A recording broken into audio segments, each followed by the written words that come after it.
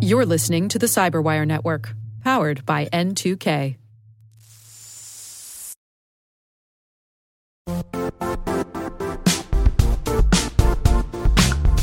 Don't struggle to align your organization's cybersecurity with business risk. Get the only solution that goes beyond reacting to threats with vulnerability and risk monitoring. You need the next evolution of MDR, and only Critical Start delivers it. Critical Start doesn't just monitor and respond to threats. They put you in control by detecting suspicious activities, quickly responding to contain threats, and identifying your most critical assets and protecting them against vulnerabilities and exposures. With continuous visibility, expert guidance, and measurable risk reduction, Critical Start has redefined what it means to manage cyber risk. Demonstrate provable security maturity to your leadership while positioning your program to achieve the greatest risk reduction per dollar spent. Stop fearing risk and start managing it with Critical Start. Visit criticalstart.com and request a demo today. That's criticalstart.com.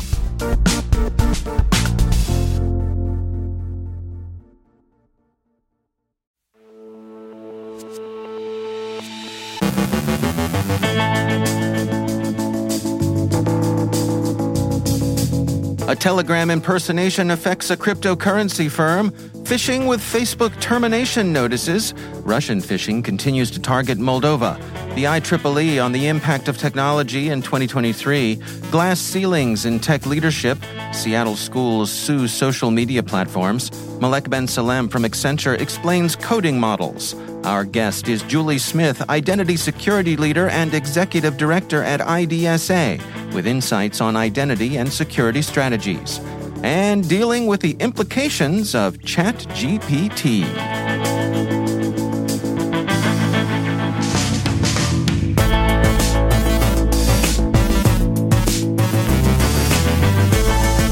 From the Cyberwire studios at Data Tribe, I'm Dave Bittner with your Cyberwire summary for Monday, January 9th, 2023.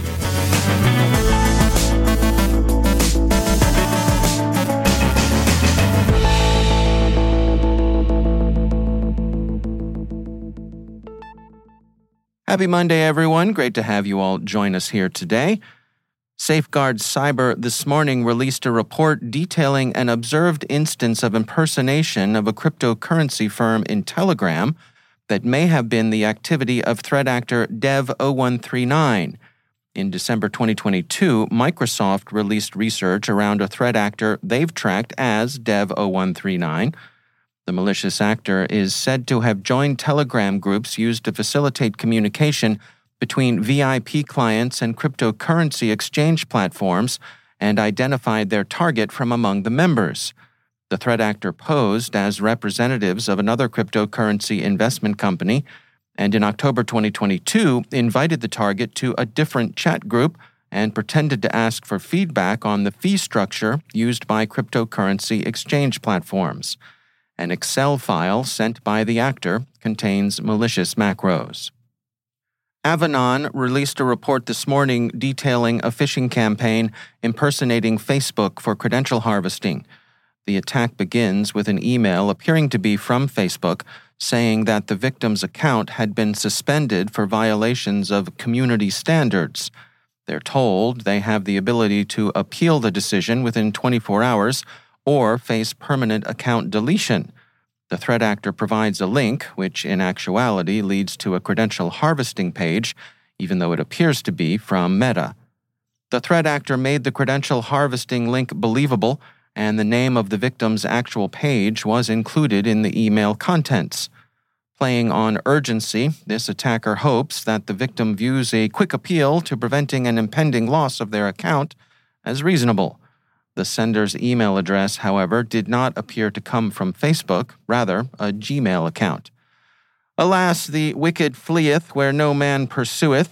If someone wants you to do something now, well, maybe it's better to do it never, and bong that bozo to the spam folder. Since Russia's invasion of Ukraine, Moldova has felt more uneasy than any other country in the near abroad except Ukraine itself. There are too many parallels to Ukraine's situation for comfort. Like Ukraine, Moldova has received hostile Russian attention in cyberspace. Ukraine has seen factitious liberation movements seen to detach Donetsk and Luhansk. Moldova has an even longer history of Russian-sponsored secession in Transnistria. The record reports that Moldova's government has, over the past week, seen a surge in phishing attempts seeking to compromise official and corporate networks. These efforts have been accompanied by impersonation campaigns that misrepresent themselves as communications originating with senior Moldovan officials. A couple of items of selected reading for your consideration today. Connie Stack is CEO at security firm Next DLP, and she recently shared her thoughts in our monthly Women in Cybersecurity newsletter, Creating Connections. You can find a link to the newsletter and her article, Breaking the Glass Ceiling, My Journey to Close the Leadership Gap, in today's selected reading section of the show notes. Also in the show notes, we have a link to the IEEE Impact of Technology in 2023 and Beyond study. We hope you'll check them out. Seattle Public Schools has filed a lawsuit against the parent companies of TikTok, Instagram, Facebook, YouTube, and Snapchat, claiming that the social media platforms have driven a rise in mental and emotional health issues among youth. The Seattle School District said in a statement that excessive social media use is harmful to young people, and social media companies have intentionally crafted their products to be addictive. Quoting the statement, "Most youth primarily use 5 platforms, YouTube, TikTok, Snapchat, Instagram, and Facebook, on which they spend many hours a day. Research tells us that excessive and problematic use of social media is harmful to the mental, behavioral, and emotional health of youth and is associated with increased rates of depression, anxiety, low self-esteem, eating disorders, and suicide. The evidence is equally clear that social media companies have designed their platforms to maximize the time youth spend using them and addict youth to their platforms, as alleged in the complaint. These companies have been wildly successful in attracting young users. As of last year, almost 50% of teenagers in the state spent between 1 and 3 hours a day on social media, and 30% averaged more than 3 hours a day. The statement added that school districts lack the resources to keep up with the demand for mental health care, stating, "School districts like Seattle Public Schools have been significantly impacted by the resulting crisis. Like school districts across the country, Seattle Public Schools, and school-based clinics are one of the main providers of mental health services for school-aged children in the community, but the school counselors, social workers, psychologists, and nurses need greater resources to meet the high demand for services." Naturally, social media outfits don't think they're the villains here, and in truth, it is a tough problem. According to the AP, Snapchat's parent company, Snap, responded in a statement outlining the measures it's taken to provide mental health resources to users, stating, "We will continue working to make sure our platform is safe and to give Snapchatters dealing with mental health issues resources to help them deal with the challenges facing young people today." Jose Castaneda, a spokesman for Google, YouTube's parent company, pointed to various parental controls available on YouTube, stating, "We have invested heavily in creating safe experiences for children across our platforms and have introduced strong protections and dedicated features to prioritize their well-being." And finally, there have been all sorts of reports of the misuse, both actual and potential, of ChatGPT by various miscreants. Social engineering at scale, more alluring catfishing, even the automation of malware coding are all being reported. But we'll concentrate on what ChatGPT seems to mean in the ongoing range war between academic integrity and technological advance. The New York City Department of Education has banned ChatGPT on school devices due to concerns about plagiarism. Vox notes that the chatbot is able to write decent essays that can pass popular anti-plagiarism tools. The Daily Beast reports that students are already using the AI to complete writing assignments. Even if the service is technically banned by schools, it's difficult to see how such a ban could be enforced. Princeton student Edward Tian, a attempted to offer a solution to this dilemma by creating an app called GPT-0, designed to detect if an essay was written by a human or an AI. The Daily Beast explains that GPT-0 uses perplexity and burstiness as metrics. Perplexity is a measurement of randomness in a sentence, and burstiness is the quality of overall randomness for all the sentences in a text.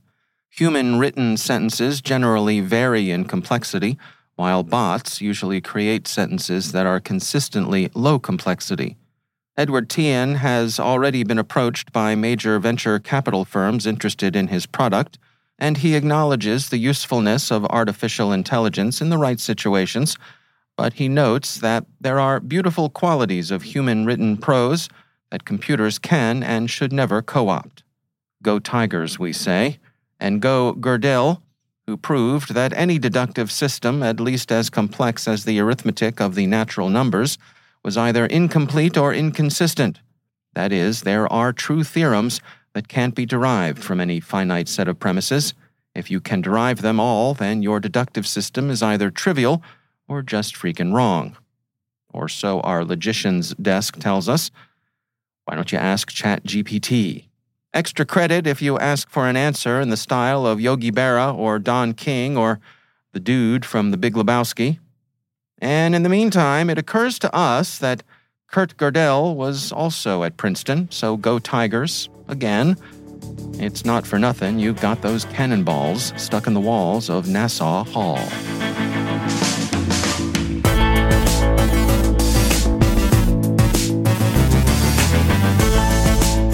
After the break, Malek Ben Salem from Accenture explains coding models. Our guest is Julie Smith, Identity Security Leader and Executive Director at IDSA, with insights on identity and security strategies. Stay with us.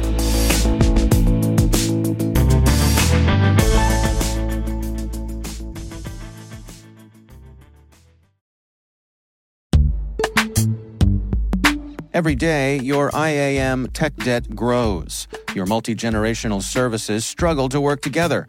Building an identity fabric can fix this. It makes all your identity tooling stronger and allows you to connect any app to any service you want to use, with zero coding, zero maintenance, and zero app downtime.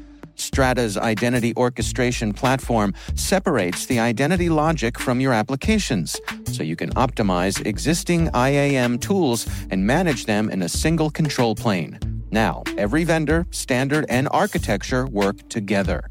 In short, building your identity fabric means you can secure your non-standard apps, keep your complex access policies, retire outdated IDPs, and modernize in record time. So build your fabric with Strata Identity and get rid of tech debt for good. Visit strata.io/cyberwire, share your identity priorities, and receive a pair of AirPods Pro. Offer valid for organizations over 5,000 employees. Connect today at strata.io/cyberwire.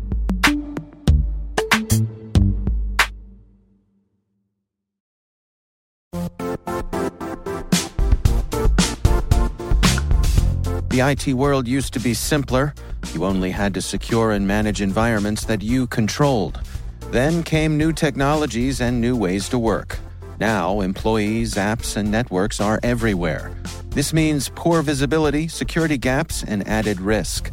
That's why Cloudflare created the first-ever connectivity cloud.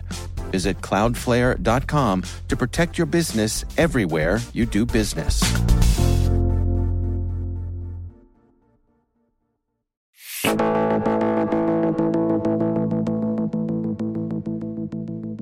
Julie Smith is Identity Security Leader and Executive Director at IDSA, the Identity Defined Security Alliance, which is a nonprofit founded by a group of identity and security vendors, solution providers, and practitioners that, in their words, acts as an independent source of thought leadership, expertise, and practical guidance on identity-centric approaches to security for technology professionals.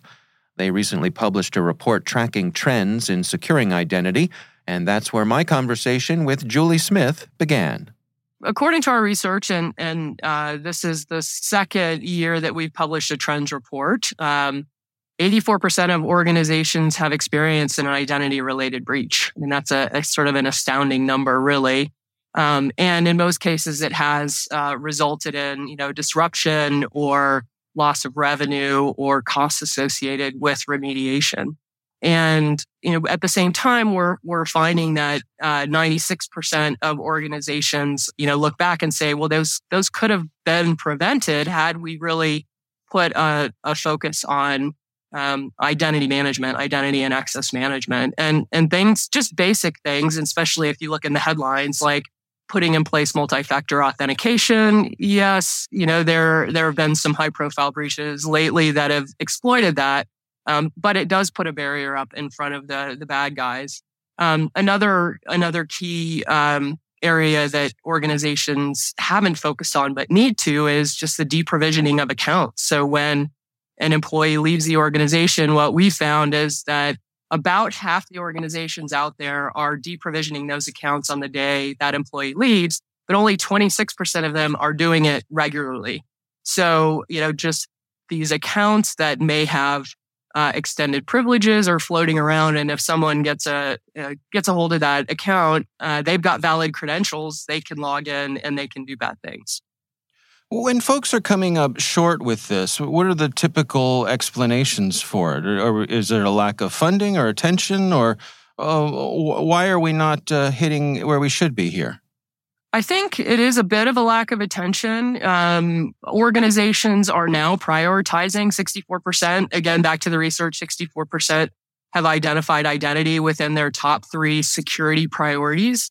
But I think that's relatively new. In the past, identity management has been more about granting access and getting employees or even potentially partners accessing resources so that they can be productive. And it's been considered an operational function in the past. And just now, within the last couple of years, I would say that there is the cybersecurity focus on it. And even to the point where it's becoming a board level topic. And individuals have so many different logins, passwords, and usernames and passwords that they deal with, not just on a personal side, but on a professional side as well.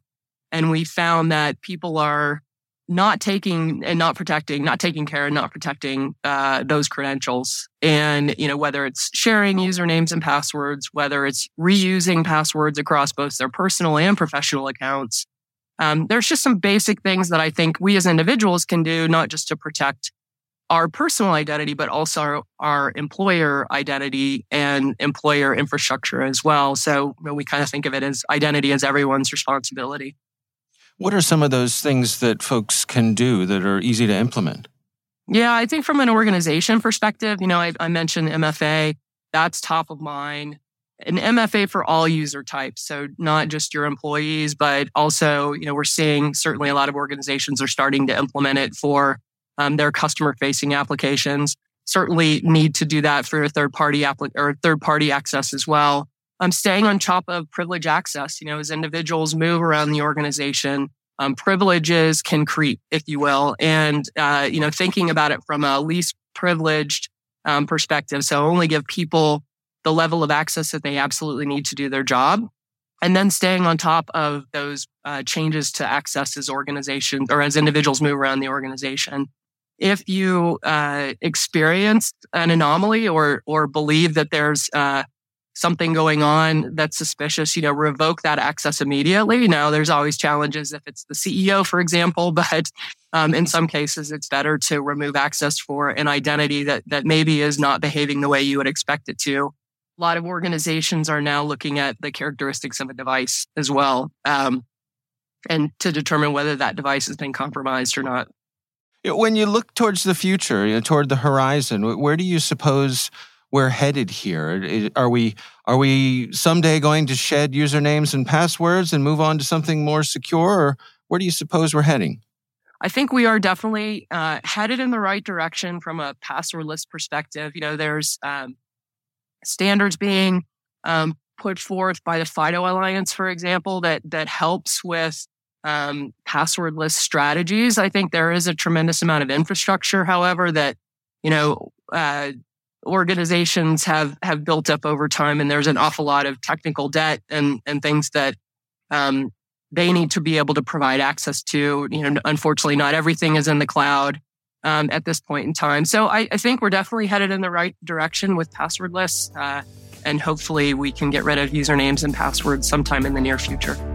That's Julie Smith. She's Executive Director at IDSA, the Identity Defined Security Alliance.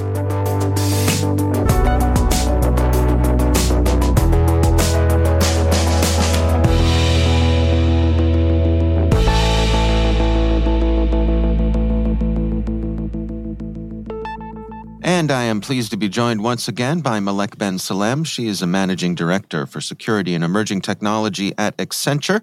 Malek, it is always great to welcome you back to the show. I want to touch base with you today on some of the things that's going on with coding and some of the coding models that folks are taking advantage of. What can you share with us today?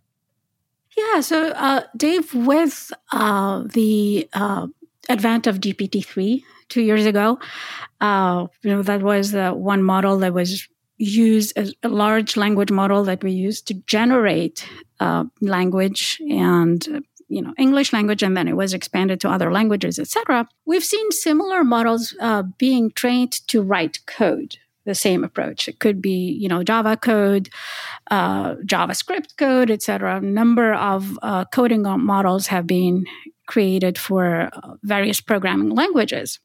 And so these models are being used to help developers write code. They can be deployed made available to developers to help them basically predict the next word in their code and help them complete, the function or the code line. Or in some cases, they have been at least tested to write code completely autonomously.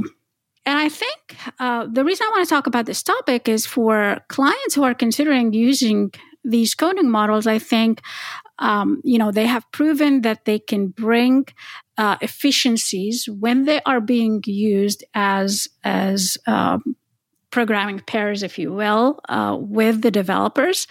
But they are not as effective if they work autonomously.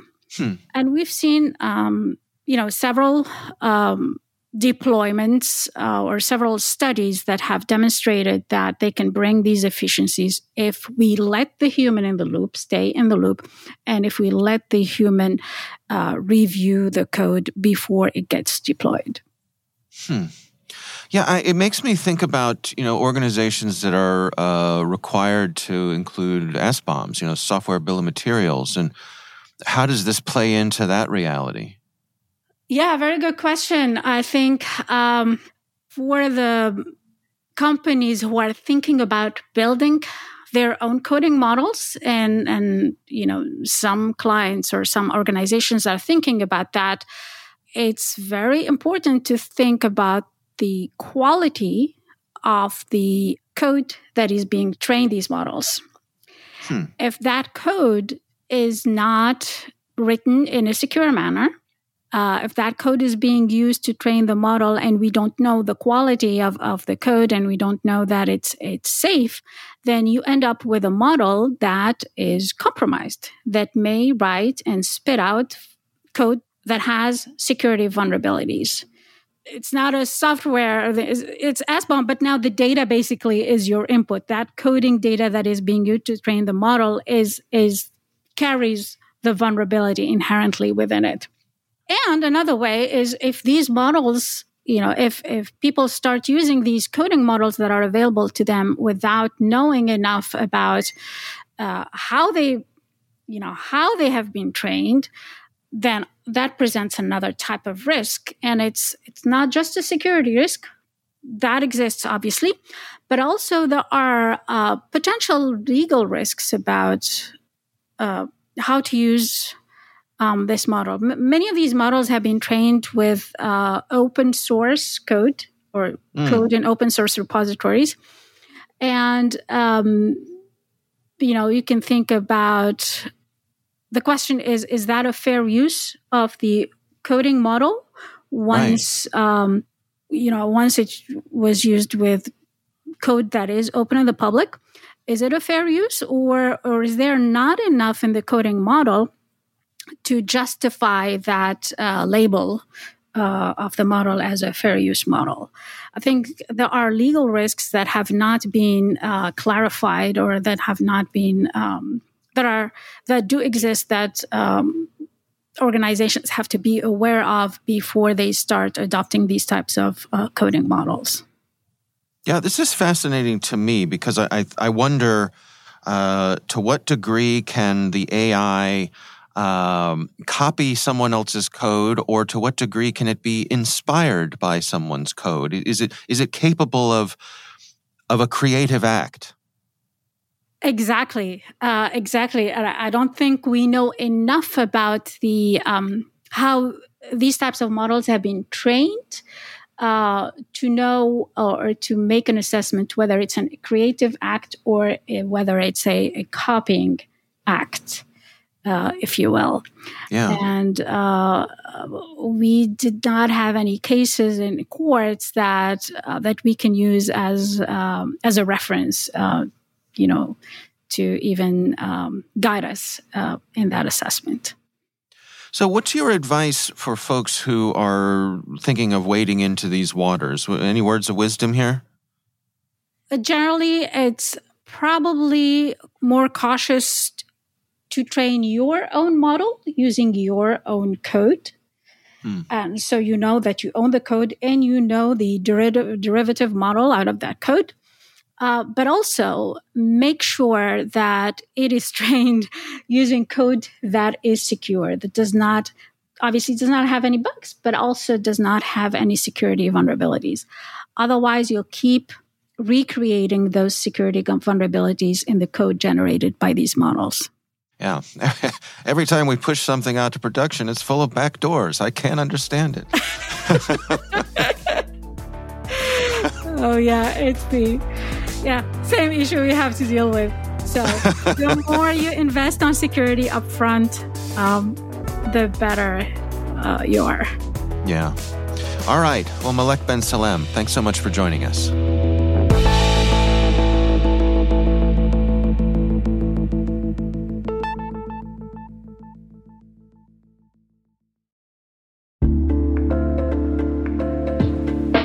Are lengthy security reviews pulling attention away from your security program? With the largest network of trust centers, Vanta can help you streamline security reviews to win customer trust, save time, and close deals fast. Proactively demonstrate security by showcasing key resources like your SOC 2 or ISO 27001 and provide real-time evidence for passing controls. And when a security questionnaire is required, Vanta takes the first pass for you. Visit vanta.com/cyber to take a self-serve tour. That's vanta.com/cyber.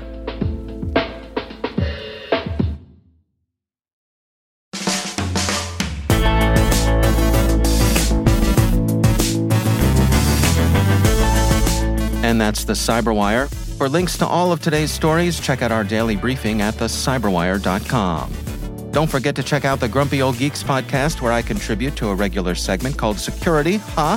I join Jason and Brian on their show for a lively discussion of the latest security news every week. You can find Grumpy Old Geeks where all the fine podcasts are listed. The Cyberwire podcast is a production of N2K Networks, proudly produced in Maryland out of the startup studios of Data Tribe, where they're co-building the next generation of cybersecurity teams and technologies. This episode was produced by Liz Irvin and senior producer Jennifer Iben.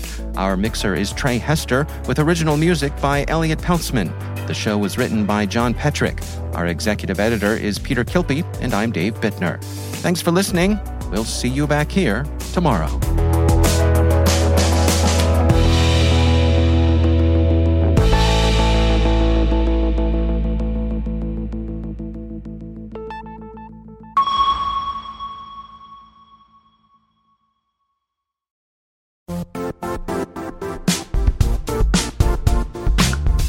And now, a word from our sponsor, Zscaler, the leader in cloud security. Cyber attackers are using AI in creative ways to compromise users and breach organizations. In a security landscape where you must fight AI with AI, the best AI protection comes from having the best data. Zscaler has extended its zero-trust architecture with powerful AI engines that are trained and tuned by 500 trillion daily signals. Learn more about Zscaler Zero Trust Plus AI to prevent ransomware and AI attacks. Experience your world secured. Visit zscaler.com/zerotrustai.